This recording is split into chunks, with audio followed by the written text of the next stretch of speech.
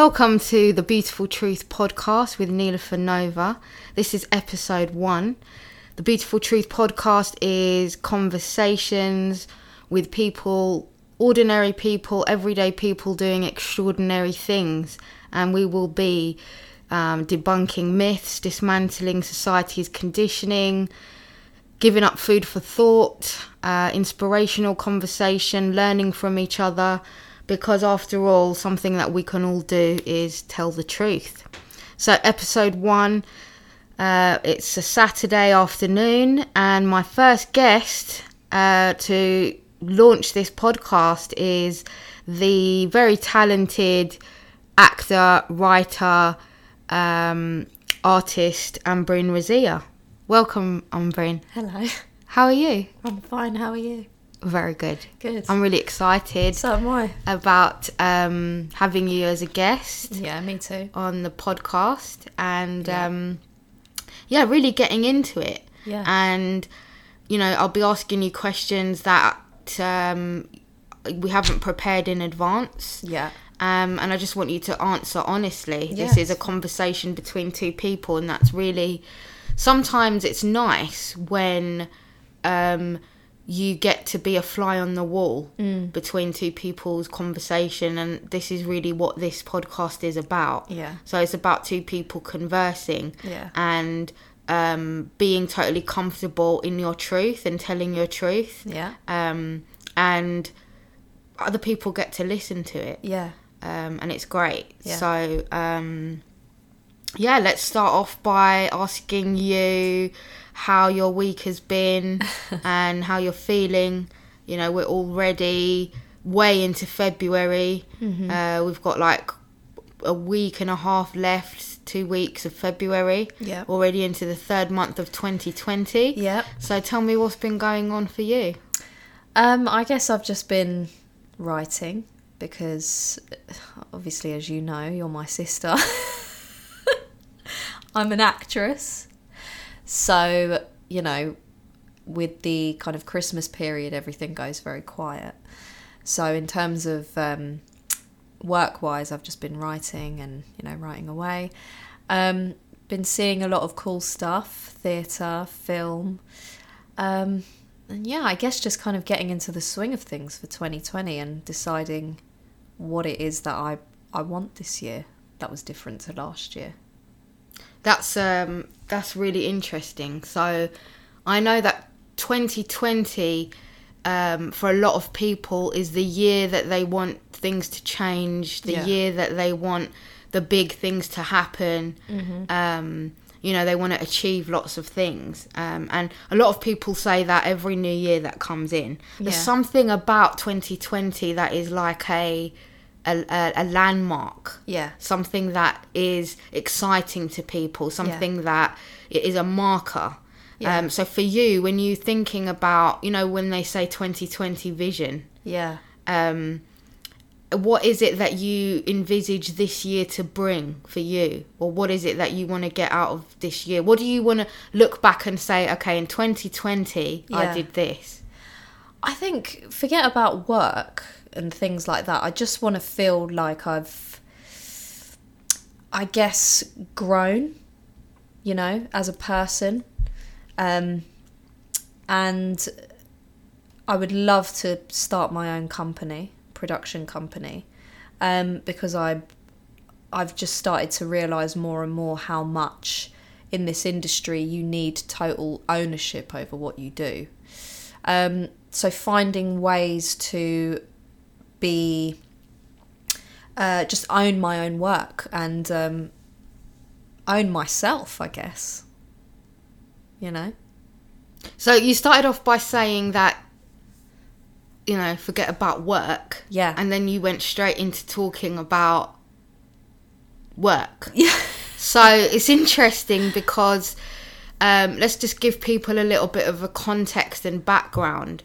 How old are you now? 27. So 27, and you give us a little bit of your CV and what you've done so far in terms of work. So I've done Netflix job. I did Black Mirror. In terms of acting, I did a show called Hounslow Diaries, which was originally my one-woman show, which I toured around the country, and then eventually it became a BBC Three pilot. So that was those are, I guess, the two sort of landstones landmark projects in terms of acting that I've done, just because, you know, for example, something like Black Mirror is a show that I remember sitting on the sofa and going, I love this show so much. It's such a brilliant show, and then suddenly you're a part of it. So that, you know, it's an incredible feeling. I guess so. Those are sort of the two sort of greatest acting jobs I'd say I've had so far, and then, you know, a couple of other things. In terms of writing, I'm working with Clean Break Theatre on a new play that they've commissioned me to write. I'm also part of the Royal Court Writers Group, working on my other play, which is about gaslighting in relationships between siblings. So I guess I'm just busy kind of balancing acting and writing. Yeah, really. Acting and writing. I mean, it's interesting that you say, it's interesting how modest you are about your achievements. You know, and you said, you know, 1 minute you're sitting watching, you know, Black Mirror that started on Channel 4, is that right? Yeah, that's right. And, you know, for a lot of people it was like, wow, this is something really different. You know, the writing of Charlie Brooker and the concepts that he brings out in his episodes, and then, suddenly, you know, you're actually in one of the episodes. Yeah. And it's now on Netflix. But, you know, for those listeners who are listening to that, it seems that, you know, it was just a very easy transition. And I know for sure that it didn't happen like that in terms of, you know, 1 minute you're sitting there watching it and the next minute you're in an episode. Yeah. It takes a lot more. Yeah. And I think for a lot of people, it'd be really interesting to know the journey behind that. Yeah. You know, how do these opportunities come about, and what is it that you did, you know, from studying acting at university and coming out with a first, you know, in your degree, coming out, getting an agent, doing auditions, you know, to how many, you have 2 plays published. So Diary of a Hounslow Girl and Pot are your 2 plays that have been published. So to be a published playwright at the age of 27 is an incredible achievement. So to say that, you know, BBC Three and your Netflix job, you know, an episode of Black Mirror is your biggest things to date. Don't get me wrong, I'm not rubbishing Black Mirror or Netflix, but I know that there's so many strings to your bow, and there's so many achievements. And I think sometimes we are not that great at celebrating our own achievements and our own milestones. I agree, yeah. But I want people to know, you know, knowing you so well, I know the struggles that you go through every day. I know the journey. I know the discipline. I know the hard work that it takes and all the sacrifices. Yeah. You know, and you hear about this when you talk to successful actors. Yeah. Or successful, you know, theatre directors or producers or writers even. And they say, it takes an incredible amount of hard work and sacrifice. They say that, but what I really want people to understand is, what is it like being a woman in the industry, a woman of colour, and coming into the industry when you've got so much that you want to achieve, but what is the reality of coming out and not coming from a drama school, but coming with a degree and then going straight into the industry in terms of racking up your credits and, you know, your appearances on things, and, you know, what is it like? You know, what is a day in the life of Ambreen Razia? Because people see this incredible young talent. You've been interviewed, you've been on radio, you've been on TV, and you've been interviewed, and people see you as a real force to be reckoned with, a real trailblazer in this industry. You know, where does that come from? I think you have to have drive. You have to have this thing where when you wake up in the morning, it's the first thing you think of. Because if you're not, you're competing with people who are. You know, I think I immediately knew that I wanted to be a performer and an artist, because every morning when I woke up, you know, say from sort of university, I wanted to get up and I wanted to learn lines, or I wanted to get up and I wanted to read a play, or, you know, I wanted to get on with what I was doing if it involved something to do with my art. So that is, I think you have to have it sort of built in you. You have to really want it. And also you have to be totally prepared for things like rejection and knockbacks. That, I mean, they come more than the successes. Yeah, and that's what a lot of people don't see. So what we don't document, and, you know, we're living in an age where everyone is sharing almost every part of their lives on social media.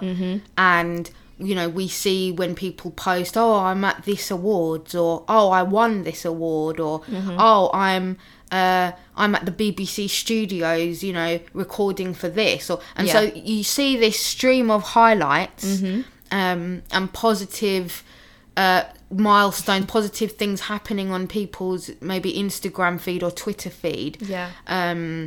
And people just think, wow, it's going from, you know, success to success, and, you know, it's a very blessed life. And it's not something common that people speak about, actually, the lows. There are great highs, I'm sure. And there are great lows. Yeah. The lows are, you know, I'd say, just looking back, and this is not to put anyone off because I'm still doing it. I still wake up and do it every day, but there are definitely more lows than there are highs. You'll have, I don't know how many auditions, you know, in a year, and you might get 3 of those or 4 of those, 5 max, you know. So you will go through the lows. But my biggest thing that I say to people is that, I mean, some actors can wake up and just be an actor. I can't do that. I take my hats off to those people, but I can't do that. I have to have something else that I'm doing in where I can have full ownership. So my writing gives me total creative control and ownership. It allows me to express myself creatively. I'm not just at the hands of someone's casting room or someone's decision, because that can really, I feel like sometimes that can really shatter your self-esteem. So I think it's really important to have something else. And I'm not saying writing's the answer. Writing is my other thing that I have. But if you can sustain a career out of this industry, it's a huge thing. I mean, people say to me, where do you want to be in 5 years? If I can still be working and making money off acting and writing, then that is a blessing. To be self-employed and to just be doing that and not have to work behind a bar, I'm very, very fortunate. So for me, that's a huge thing that I want to maintain. And I think that there are other, you need to have, I think you said this, you need to have multiple streams of income in this industry. So whether that be you do an editing course, or you like DOPing, or it doesn't even have to be in the industry. It can be something else, but something that you have control over, something that gives you a sense of identity and allows you to maintain that, because without that, we're not anything. I think that's a really, really fantastic point that you made there. I think multiple streams of income and being diversifying your talents is something that even big Hollywood stars are doing now. So you have a lot of actors who, you know, have worked their way up the ranks and are now in a position to be executive producers, you know, on the series that they're working on, or the film. Some are going into directing. And it is about, I think, like you said, a lot of it is about having creative control as well. Because now we're in an age where we used to be in a time where a singer a singer's main objective or main goal was to get a record deal. Yeah. An actor's main objective or aim was to land that big role. Yeah. You know? But now we're in an age where people are creating content for themselves. So there is no such thing as a ready-made record deal now. No. You know, record labels or platforms want you to have a finished product now. Yeah. So a lot of these young artists that are coming up have already recorded their EP or album. Yeah. Already have producers that they're working with. It's a whole different landscape that we're dealing with. You know, people are projecting themselves onto sort of mainstream media through having built YouTube followers or Instagram followers, because they're creating their own content, and it's about having their own voice. So yeah, I think it's really, really important for people to know that whatever field you're in, it's always good to have a plan B, but also a plan C and a plan D. Well, we need to pay our rent, and we need to eat, and we need to live. I mean, I still work in prisons. You know, that is work that I enjoy. It's not for everyone, but that is how I pay my rent. That's my bread and butter. You will have to do other jobs, but it is a luxury when it's a job that you want to do alongside your main passion. You know, I started out in, I guess you could call it community theatre, you know, where I went into schools and did forum theatre, and I guess got a lot of my training in sort of improvisation and things like that. And I still continue to do that. I still continue to teach and run workshops, and then I also continue to work in prisons, pupil referral units. You know, we're about to do something in a women's centre, run a workshop there, because the reality is that, yes, it's income. I find the work inspiring, I enjoy it, but you've got to make a living. Yeah, absolutely. Everyone, you know, I mean, we're living in a day and age now where living in London especially is so expensive. Yeah. Just to keep up with rent. I mean, a lot of us are renting, and we're not paying mortgages, but whatever it is that your situation is, whether you're flat sharing or you've got a rented place or you're paying a mortgage, it's expensive living in London. Travel is expensive, food is expensive, all of these things. So yes, we have to make a living. And, you know, I don't think anyone's a stranger to the fact that, you know, a lot of actors are not in steady work. It's not a monthly paycheck. No, you know, like a regular 9 to 5 would be. No. You know, where you get paid at the end of each month or the end of each week. But then, on the flip side of that, if you get a good job, it's a big payout. It's a big lump sum. But then how do you manage that? So there's a whole side to... Well, half of it goes to the tax man. I learned that this year. No, but there's certain things you do. You have to... When you're self-employed, there's certain things you have to be really careful of. Yeah. And that's something they don't teach you in drama school and university.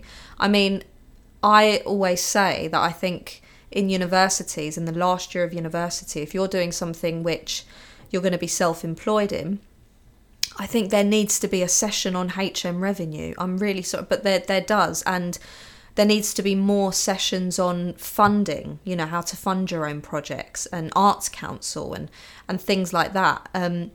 Because I know there's been times where it's got to the end of the tax year and I've not known what to do, because I haven't been given those tools. I think it's all good and well doing the artistry and all of that stuff and working on that, but I feel like you will learn that stuff on the job. I think it's really important to teach people and equip them with how to actually live and do your taxes at the end of the year. I think it's really important stuff. So I think, it's amazing, isn't it, how we just never look at the practicalities of things. And, you know, successful people are there because they have this knowledge and they empower themselves with this knowledge and this know-how. Yeah. You know, and why do rich people stay rich for generations? You know, generational wealth, we call it, is because they teach the next generation how to hold on to this wealth and how to generate more wealth. It's not just about money. It's about knowing how to navigate things in life. So it's not being naive to the fact that, yeah, okay, you want to be self-employed. That's the dream. Be your own boss. Yeah. But what's the reality of it? Yeah, exactly. Is knowing the business side of things. Yeah. You know, knowing, like you say, how to do a tax return. How do you deal with accountants? Yeah. You know, if you get paid 10 grand on a job, you know in your mind that actually 5 grand of that is not yours. No, yeah. If you have an agent, how much is their commission going to be? Yeah. Just navigating all of that. Plus, keeping the energy and the momentum of being a creative and creating your own work and being passionate. Yeah. You know, like you said, you have to pay the bills, but you could easily choose to say, okay, I need to pay the bills, so in the time where I'm not writing and being paid to write, or I haven't been commissioned for a project, or I'm not on casting calls, or haven't got an acting job, I could work in Sainsbury's. Could you do that? Could you work in retail? Could you work behind a bar, or do you reach a certain level in your career where you can't do that? I mean, is there a stigma attached to that? Could Ambreen Razia be your cashier at Lidl? Do you know what? I'm more than happy to do that still. But I think I'm still at a stage where I've got kind of anonymity, you know, where I probably could without, well, I don't know. I mean, I have had times, you know, in the gym where someone's come up to me and gone, have you been in Hounslow? So it could very well be, but I really don't think that there is a problem with that. Yeah. I think that you have to do what you have to do. Yeah. There was a story recently about the actress in Fish Tank, and she had to support her family, so she took a job up at Sainsbury's or Tesco's, and she got, you know, the paparazzi, they got her and put her in the newspaper, and basically said, oh, EastEnders actress, because she's in EastEnders now, working in Sainsbury's and Tesco, and she was ridiculed for it. And she went on this, you know, one of GMTV or one of those shows, and said, I shouldn't be ridiculed for it. I need to feed my kids and I need to look after my family. And I think it is a hard industry, and I think we should support each other if we have to do that. If I wanted to, you know, I don't know, say shampoo hair, which I used to do, and I wanted to make some money, I want to know that I can do that and make money and go home and not be hassled. Yeah. Or someone won't go, oh, you shouldn't be doing that. Yeah, absolutely. I mean, why is there stigma attached to these things? Why do we feel like actors have this identity of celebrity attached to them, and that then all of a sudden they can't be normal people in the real world anymore? No. Why is that? Aren't they just people just like everyone else? They are. I think if you ask them, they'd probably say, yeah, I would if I needed to. But it's what other people around them fuel them with, and, you know, the level of kind of, I guess, this importance around, you know, being an actor and being a celebrity and being on stage. And I actually don't think most people want to live like that, if I'm being honest. I personally don't. I want to be able to go to a cafe and, oh, this sounds creepy, but just watch people and go, oh, I like that, I want to put that in my play. Whereas, you know, for example, I don't know, Marlon Brando at one point, he said, the minute I stopped enjoying my profession was the minute I couldn't go to a cafe and people watch. Because people would come up to him and recognise him, and it's just a totally different form of existence. Yeah. But I don't think it's a natural way of existing, if I'm being honest. Yeah. You know, and that leads really well into the fact that I know you've paid your dues in the past. I know you've had many jobs, from waitressing to working in shoe shops, working in restaurants, shampooing hair. Yeah. Doing all sorts of menial jobs, working in retail, having Saturday jobs. I know at one point you were in a call centre, and at one point you had like 3 different jobs. Yeah. You know, to make ends meet. But I think that all these things build character. Yeah, they do. So when you go for a role, a working class waitress, maybe, you've got the real grit behind it because you know what that means. I think it builds character. I think dealing with customers, dealing with the public, all of these things build character. Being tired, doing the grind, all of these things, doesn't it add to the richness? I mean, it does. Coming from a very privileged background, you know, I know there's a lot of rich kids, these rich celebrity kids that, you know, have their parents' money and they've never had to work a day in their life, and then they believe that they're entitled to this sense of celebrity and status and importance. But that's incredibly damaging, because that does catch up with you eventually, you know. And it might be because you'll be on set and you treat someone, you know, with a sense of privilege and entitlement. And then suddenly that word gets around that you're difficult to work. I think it's very important people get their grounding before going into the industry. Like, you know... But where do you get this sense of, you know... I mean, I've been around artists and musicians and producers and actors. And not everyone is as grounded as... you seem to be. Not everyone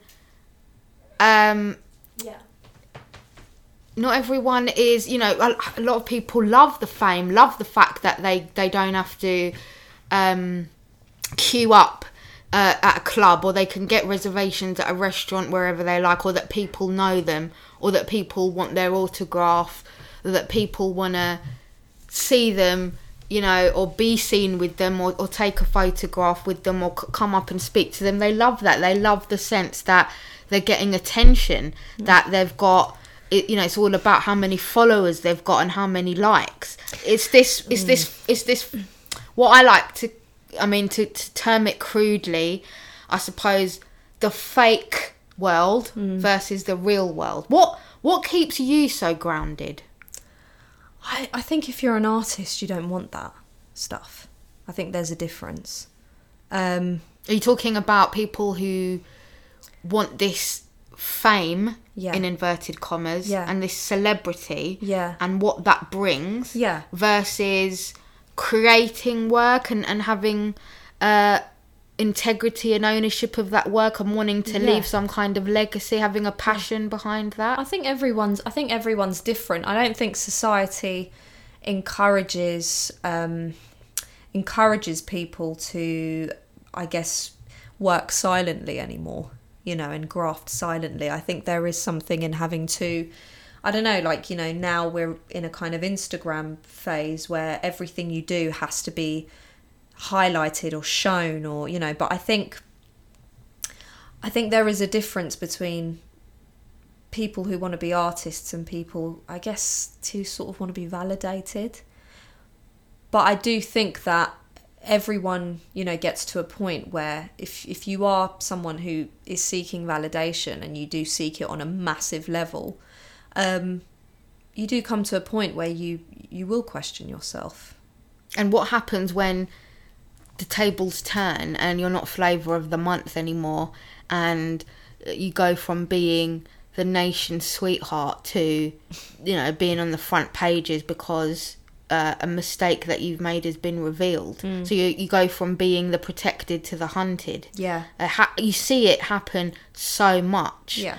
So when people base their entire lives and careers and existence on this validation of the public and what other people think, we just live in a world nowadays where people have platforms to express their opinions. And I think everyone should be able to express their opinion. You know, freedom of speech is something very, very valuable in the free world, that, you know, there are places still on this planet and in this world where you don't have that.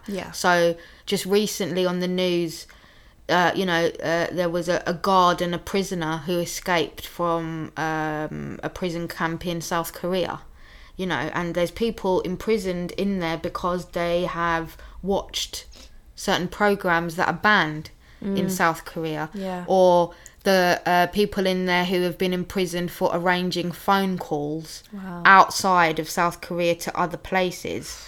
Yeah. You know, there's people who are still being restricted in that way. Yeah. You know, when we talk about the times where that used to happen and there was propaganda and, you know, it's still happening. So free speech is important, I think, and having your opinion. But then it's gone almost to the other extreme.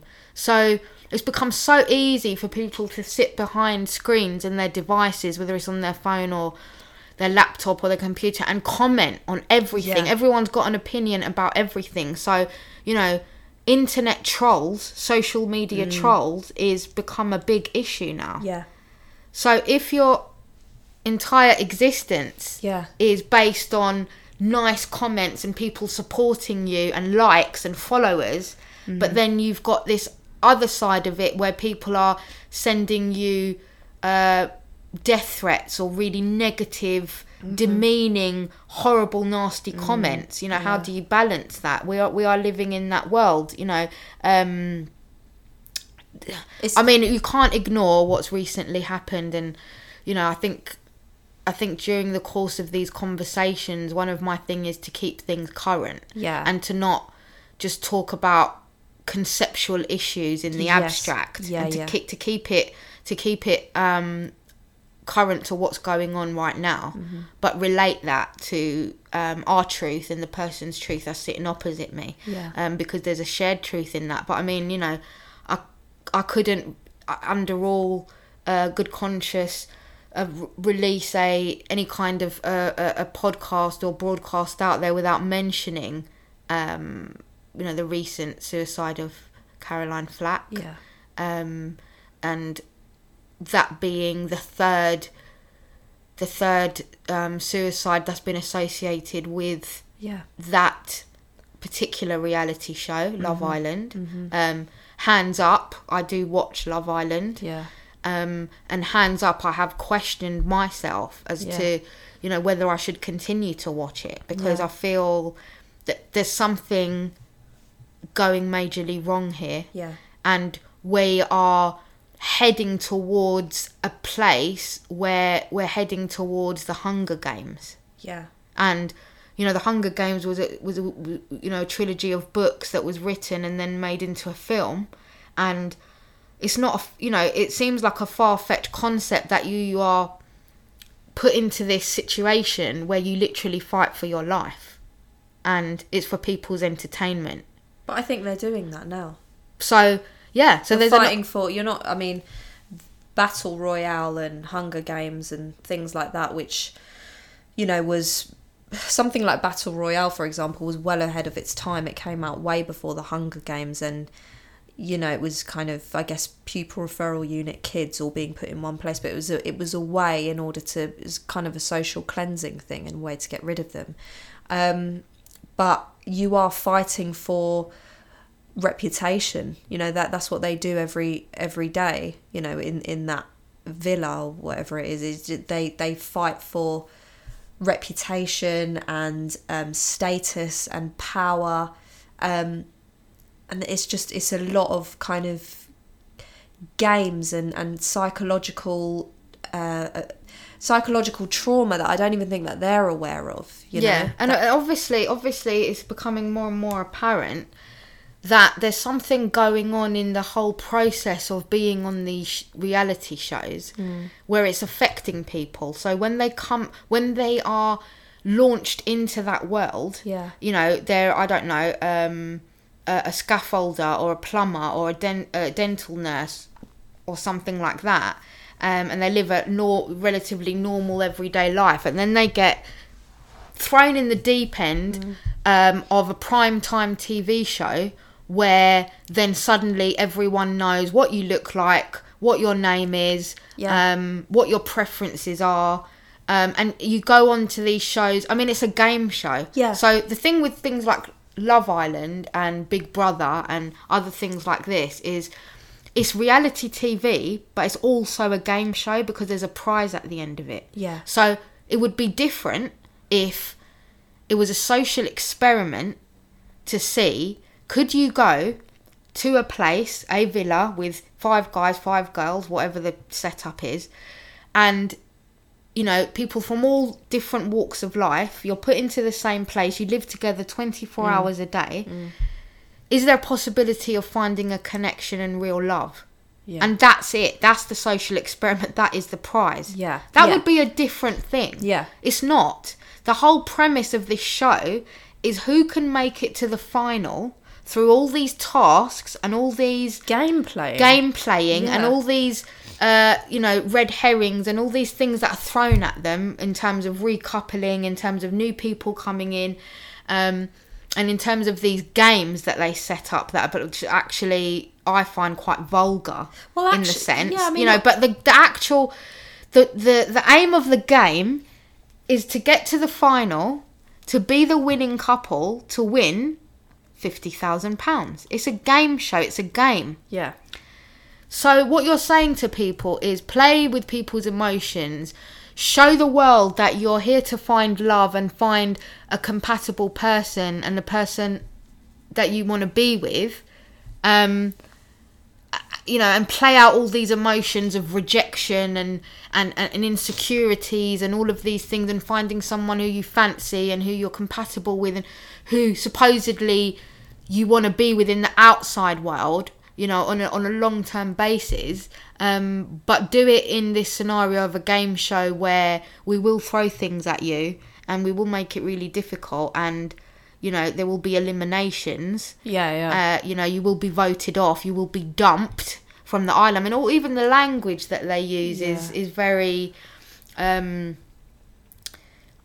sure you go through a roller coaster of emotions. I mean, yes, to a certain extent, now that however many seasons into it, they know the format of the show. So they know every time they get a text message on their phones, and they say, I've got a text. Yeah, I've got a text. Yeah. And it's either going to be something good, like, oh, you're going on a date, or it's going to be, well, that's just now that just increases anxiety, doesn't it, I guess. And also, I think, we're already trying to create a sense of solidarity and equality with men and women, and I don't think that this necessarily does anything to kind of, I guess, it doesn't help, for example, playing women off against each other or playing men against off each other, who's the fittest, survival of the fittest, but in a, in terms of what your body looks like. Soon it will be survival of the fittest in terms of whether you can actually eliminate that person in real life, which is terrifying, which is like the Hunger Games and that. But it's a kind of, I guess, diluted version of that, because it's so based on image. And actually, I don't know whether this is more damaging, because it's that thing of survival of the fittest. It's like you have to look a certain way. You have to be a certain type of masculine man or thin woman with long hair. Things like short hair and curvaceous bodies aren't championed on that show, and women of colour, if I'm being totally honest with you. But, this thing about what a stock man should look like and a stock woman should look like, and they should be together and they should live happily ever after. And we're trying to, I guess, personally, what I want to do, working with young people sometimes, I want to get this Disney thing out of their heads that you'll meet your prince, and that's not life, that's not reality. And what you're doing is you're reinstating these false premises that is the way life is going to go. Yeah, it's very image based. I mean, they don't show them eating hardly. I mean, that is, They don't show them, having proper meals. No. It's edited. So again, I think what it comes back down to, an important point, is that we're also shown it's a TV show. Yeah. So, production and producers are in their ears. Mm-hmm. They're being prompted to have certain conversations. They're being pushed into certain situations that they may not necessarily want to be in. Mm-hmm. Then you've got the pressure of, but I want to stay in the show and be in it as long as possible. Yeah. I'm sure they're encouraged to, when they're coupling up, I mean, to share a bed with a stranger who you hardly know, that's quite a big deal. To say you're in a couple, and to choose people. I mean, the whole first episode is the women lining up in swimwear, and then men walking down one by one, and them stepping forward for the men they like, and then but ultimately the man gets to choose which girl he wants, regardless of whether she stepped forward for him or not, and regardless of whether she's already whether she's interested. She might not even be interested, and but it's up to them. And regardless of whether she's coupled up with someone already or not. So in the real world, would you do that? So it's encouraging people to be, that person's already with someone, but I like them, and I think I'm better looking than the person they're with already, so I'm gonna still go for it. But immediately, the women who are lined up, I feel like every time I watch it, and the guy doesn't choose them. For example, if they step forward and the guy doesn't choose them, you're creating a real sense of. I mean, they immediately feel rejected. Yeah, because it's entirely based on looks. Yeah, so their self-esteem before they even go on the show is really low. So that essentially makes you more malleable. And you're opening yourself up to, obviously, all kinds of criticism, to go on national TV in a bikini every day. Yes, and I have to say, the swimwear on that show is getting skimpier and skimpier. I've never seen so many arse cheeks in all my life. No, it is. And it's all about body image, like you say, the long flowing hair, the makeup. There's this ritual when they show the montage, every single show of them getting ready for the evening. Yeah. So they're encouraged to be in swimwear all day to show off their bodies. In this particular one, the Winter Love Island, you can clearly see they're freezing their asses off in the evenings because it's very breezy and the temperature's dropped. Yeah. But the girls are in these skimpy, tiny dresses and they're freezing. What is it that these producers are trying to achieve with these shows? But we watch it still, and this is the thing. Yeah. But there are real life consequences for people afterwards that are part of this big media hype and this big momentum, and everyone's talking about it and everyone's tweeting about it, and certain contestants from that show have come out of that show and built profiles for themselves and gone on to have careers, whether that be presenting career or modelling career or things like that. They're all so young as well, and they're young. I think we watch it, and because of these kind of cardboard kind of scripted conversations they have, which sound like they've got everything worked out between them. They're like, well, you did this, and it sounds like we're hashing everything out like adults. They're 21. They're so young. At 21, I was a bag of emotions. I'm still at 27, I could probably say I still am. But 21, that is young. I think I remember being 21 and, if I was ever in a relationship or something, it's like you're all over the place. Like, you don't have that knowledge. And they are young. They are so young. And it's pushing people together, and I don't know, it's quite... There is a sinister side to it. So although the premise is that it's for entertainment and it's a social experiment and it's seeing people find love and it's seeing these, beautiful faces and bodies on TV screen, around pools, in a villa, living this life, it's escapism. But I think there's a sinister side to it, because obviously if you're recruiting people from all walks of life, which has become more questionable, because the more and more that particular show, I know we're honing in on a particular show, but it's because it's very relevant and current at the moment. Because of what's happened. And that particular show is becoming more and more selective on who they're recruiting. So, the first few seasons of it, they're regular people who you didn't know. And then as it's gone on, you find out that actually people are being recruited because they're actually makeup artists of celebrities already, or they are sisters or siblings or family members or children of actors or celebrities or singers. And they seem to always get to the final. Yeah. So, is the whole thing a setup? Is the whole thing planned from the beginning? Do the producers work harder to keep certain characters in if they know their popularity rankings are up? It's a constant voting thing. Vote for your favourite couple. I'm sure that they monitor social media feeds to see who's getting positive feedback, who's getting negative feedback, and how they portray. I think what it seems to me is that everyone is given a role. So they might as well be given a script and a character like you do in a soap. Yeah. And be like, right, play this person, play this character.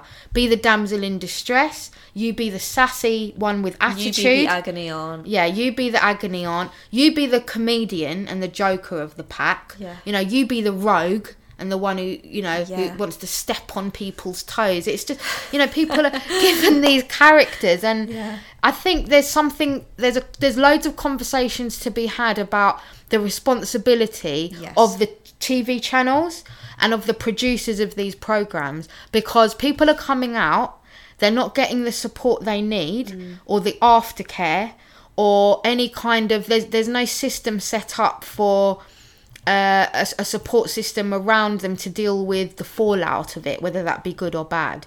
And I think that's really important. It's not just being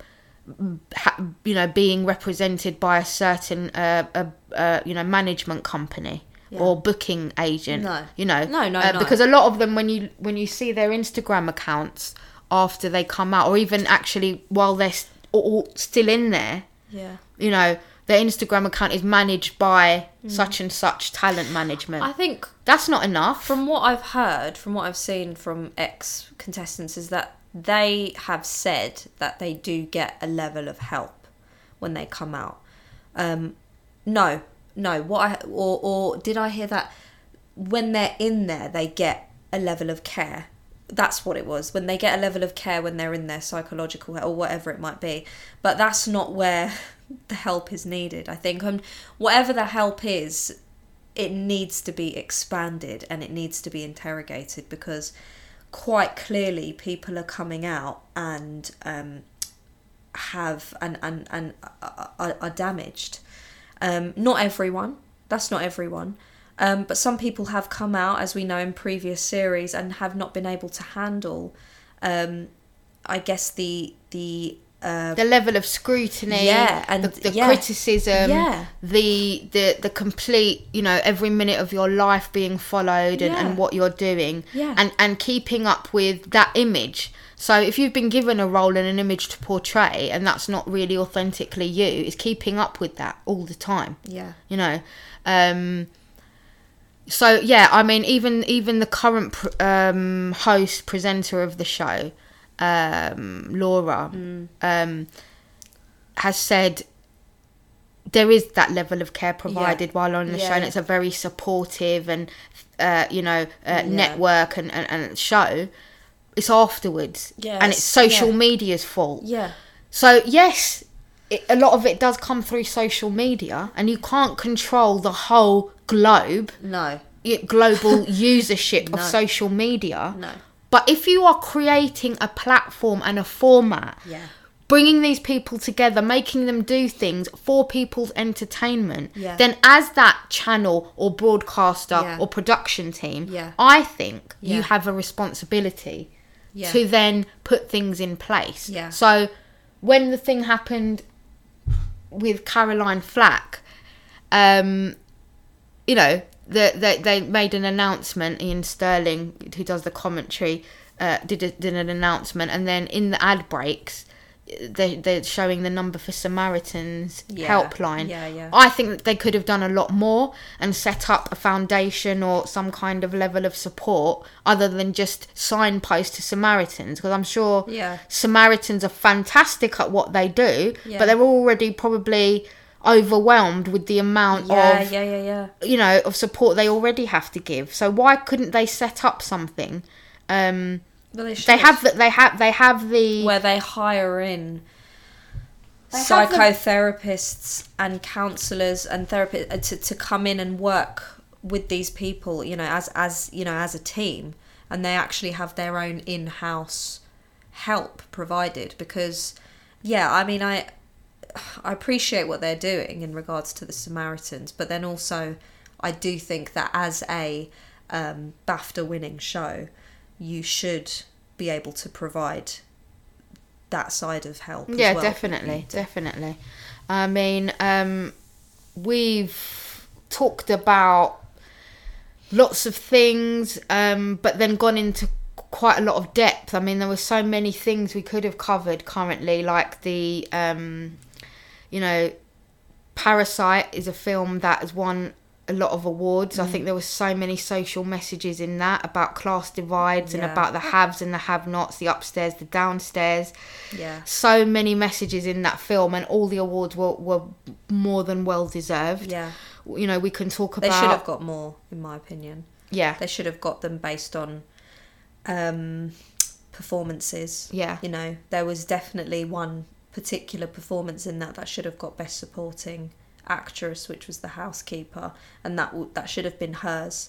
But, you know, like Joaquin Phoenix said, there is still a level of systematic racism within the industry. Yeah.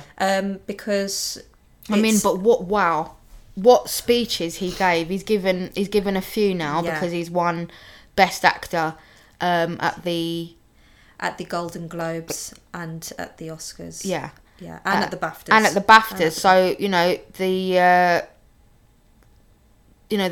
every time that he has given an acceptance speech for Best Actor at these awards, he's highlighted a social issue. Yeah. And I just found it incredible. I know a lot of people did. I think some people were taken aback at just how stripped back and real he was. Yeah. And he didn't even talk about thank you so much and, you know, for this award. He was talking about the responsibility of the industry and the responsibility of the actors and everyone else in the industry to tackle these issues. You know, he brought up systematic racism, representation, climate change,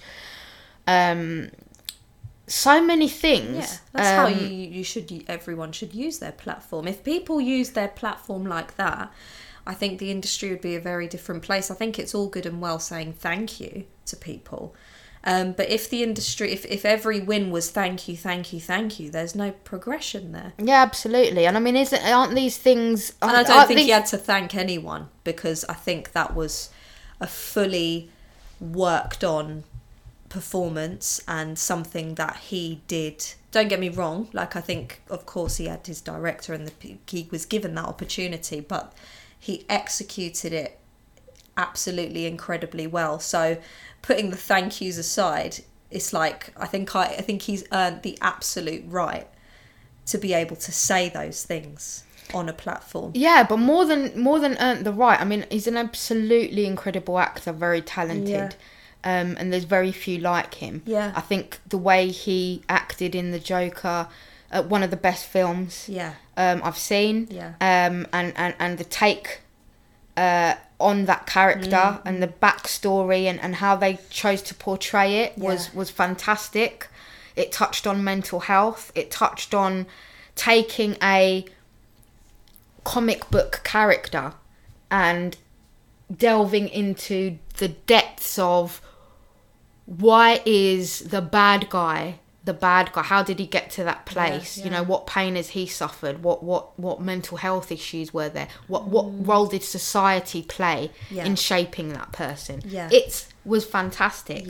But more than earning the right to say it, it's having the integrity to use that time to highlight those things. Yeah. Because to be the voice, you know, to go against the grain, to go against the crowd and sit there amongst your peers and say, I'm not going to take this moment for it to be about myself. Actually, I'm on a world stage platform here where a lot of people are listening and this is the real shit that's going on. This is the real stuff that we need to be talking about. I think that's incredibly humble, incredibly brave and courageous. And I do want to see more of that going on. Because some of the acceptance speeches are absolute utter nonsense. Some of them don't just waffle on about nonsense and are very self-indulgent. It's a huge opportunity, isn't it, to spark some kind of change. It is. And you are being televised globally, maybe not in South Korea, but you're being televised globally, and you know, it's an opportunity to spark a real change. And if we don't take those opportunities as they come, and I think it's bravery. You've got to be brave and you have to take that stand. And it's like, okay, I think there is a huge fear that, I don't know, you might never work again, or people aren't going to hire you because you're difficult, because if you can do something like that, what are you going to do on set? But it's like, who cares? Yeah, but it's about being yourself, having the courage to have a voice and talk about things that are important to you, and not be this cardboard cutout, shaped, moulded entity that the industry want you to be, or that your management team want you to be. It's so easy to become that, because there's so many yes people in the industry that it all becomes about you and your celebrity and what a good actor you are and how much you earned on your last film. Actually, if we look at it and we say that, life is art and art reflects life, all of that thing, then yes, it is important to raise those really, really important issues, I think. And I want to see more of that. Want to see more of giving back. Because if you're given opportunities and you are in a position to have an influence for justice, for the right thing, for the unheard voices, it's something you should do. It's a responsibility that we should live up to. I agree. And you have to, like I said, you have to. I think the thing with artists sometimes is that they get, and I've been guilty of this, getting so involved in my art that you forget to check in with the real world. And it's like, you have to check in with the real world, because that's what you're depicting every day. So how can you be out of touch with something that you're trying to show and depict? You have to be in touch with it. And I mean, those award ceremonies are very much voted by the Hollywood Foreign Press. That's who's. And Ricky Gervais, I'm quoting Ricky Gervais here, I didn't say it. He said, there's a reason, that people of colour weren't snubbed this year. The Hollywood Foreign Press are very, very racist. And it's, Joaquin Phoenix did touch upon it, that there is systematic racism within the industry. And it's important to I guess, unassemble that. And then when you break it down, like you said, it comes back to what we were talking about earlier, about validation. What are these awards? I find award shows really boring. If I don't have to go, I won't. I've been to corporate awards and industry awards, like creative awards, journalism awards, acting awards, also like corporate business world awards. And to be quite honest, the majority of them are boring as hell. The food is mediocre. It's sitting through a lot of pomp and ceremony, and it's really not the most riveting thing, and awards are so I'm a believer in something becomes important because a certain number of people say it's important. So an Academy Award is important because the Academy is revered now as this body that validate how good you are in the acting world and give you an award for best actor or best actress or best film. Okay, great. That's a set of people whose opinion it is. But we all think, no, but that person is an Academy Award winner, and so they must be fantastic. I don't agree with everyone who's won every year. There are people who I felt are more deserving. Who is on that panel of judges that are deciding? It's not voted by the public. No, it's not. Right? So then again, there are arguments about who is that panel made up of. What is that representation? I actually don't know. Right. Who so that panel is it, is it men? Is it men? Is there people of colour on it? No one knows. It's quite an invisible panel. Like, I've never seen them, or I've never. It's a very exclusive, closed thing. Yeah, it's not inclusive, and it's not. It's based on opinion, and you have opinion makers in all sorts of things. Like food critics. What makes a food critic a food critic? Because they like the way something tastes, the quality of it. It's subjective, I think, at the end of the day. Just touching on, I know we've touched on acting, but the music industry, just in light of the, what was it? The Brit Awards. The Brit Awards this year. And I feel like orchestration is huge, I think, in awards. And I think there is a certain, this country has been obsessed in the past, whether that be with reality shows, musicians, actors, or whatever it might be, with building people up and then breaking them down. I mean, just going back to Caroline Flack, she was the country sweetheart, and she was built up, you know, to the point where she was probably one of the most highest paid presenters in Britain. And it's like your career can end like that, and the, you know, unfortunately that ended really horribly.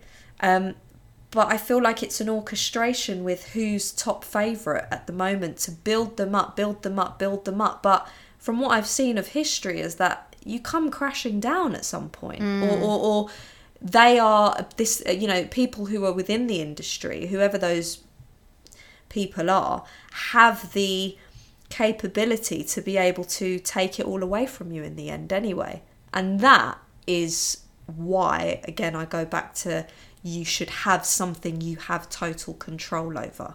Yeah, I think that's a great point to end on, or to sum things up and conclude, really, is to try and avoid being a puppet of any kind. Yeah. Because, you know, the puppet masters behind the curtain are the ones that have the real control, and it's not falling into that trap of being completely controlled. Yeah.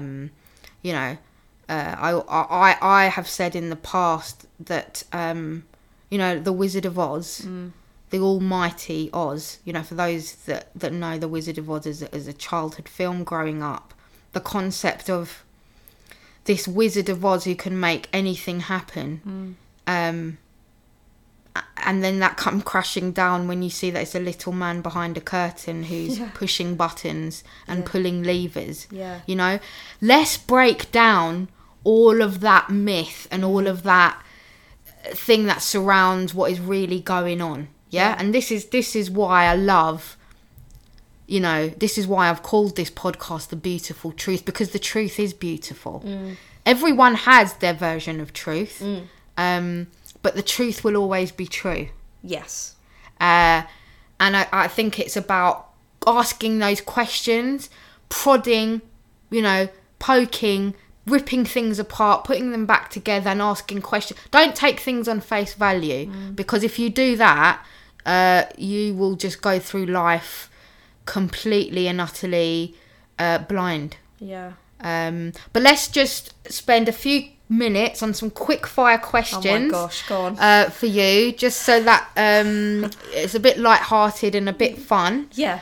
And yeah, you know, first thing, you don't have to think too deeply about things. Okay. So first one, where is your best place to do a food shop? Aldi. Aldi? Yeah, it's just brilliant with discounts, and yeah, you can get loads for your money. Fantastic. So you're not a Waitrose, Marks and Spencer's kind of girl. I mean, if you want to do a small bougie shop, it's fine. But if you want to get the nitty gritty and prepare for the week, it's Aldi all the way. Great. Okay. All right. What would you say is your biggest guilty pleasure? Oh, chocolate. Chocolate. Yeah. Are you a chocoholic? Chocoholic. Yeah? Yeah, like a whole jar of Nutella. Wow. Yeah. Nutella is your... I could go through it, is my guilty pleasure. Okay. If you could live anywhere in the world, where would it be? Oh, anywhere else? Probably, I haven't been there yet, but my heart is... just because I love London so much. I'm a Londoner and I love it. Just something that I think could possibly be quite similar. I think my heart is calling to this place, and I've never been there, but I think definitely New York. Wow, so you've never been, but you think you would like to live there? I think I'd like to live in Brooklyn. Brooklyn? Yeah. Okay, all right. And what would you say then, being a Londoner born and bred, what would you say is your favourite thing or place in London? Or favourite thing about London? Oh, I just love London as a city. I would say My favourite place is... I love Sloane Square. I love that area. That's a bit bougie, considering you shop at Aldi. This is the thing, is that if I shop at Aldi, I can afford to go to Sloane Square. I like that. I just love Sloane Square and the Royal Court, and you know, it feels like you've got the Saatchi Gallery as well, and the restaurants and the food, and I do It's love, a bit of you. it's a bit of me. I do like the good life. Okay. As much as I love Aldi, I do love the good life. All right, so yeah, okay. And then the last question is, if you could spend a day with anyone, dead or alive, Yeah. who would that one person be?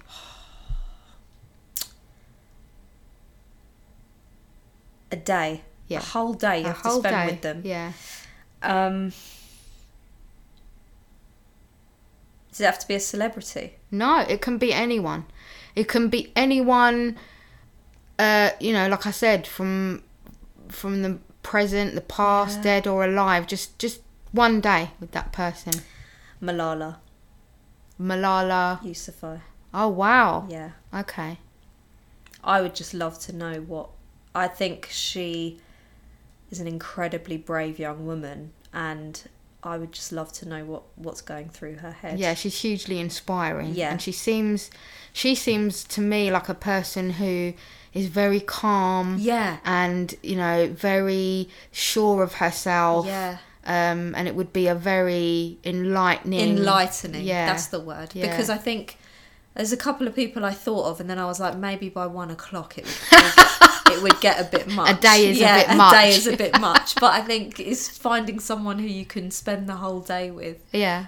I don't know if she'd want to spend the whole day with me though. But well, that's a question for Malala. Yeah. Well, you know, it's been an absolute pleasure having you on episode 1. Yep. I have a feeling that you may appear on a few more episodes. Because we've got so much to talk about. Yeah. But thank you very much for being the first guest and sharing and chewing the fat with me. Yeah. This has been the Beautiful Truth podcast, and we'll see you next time.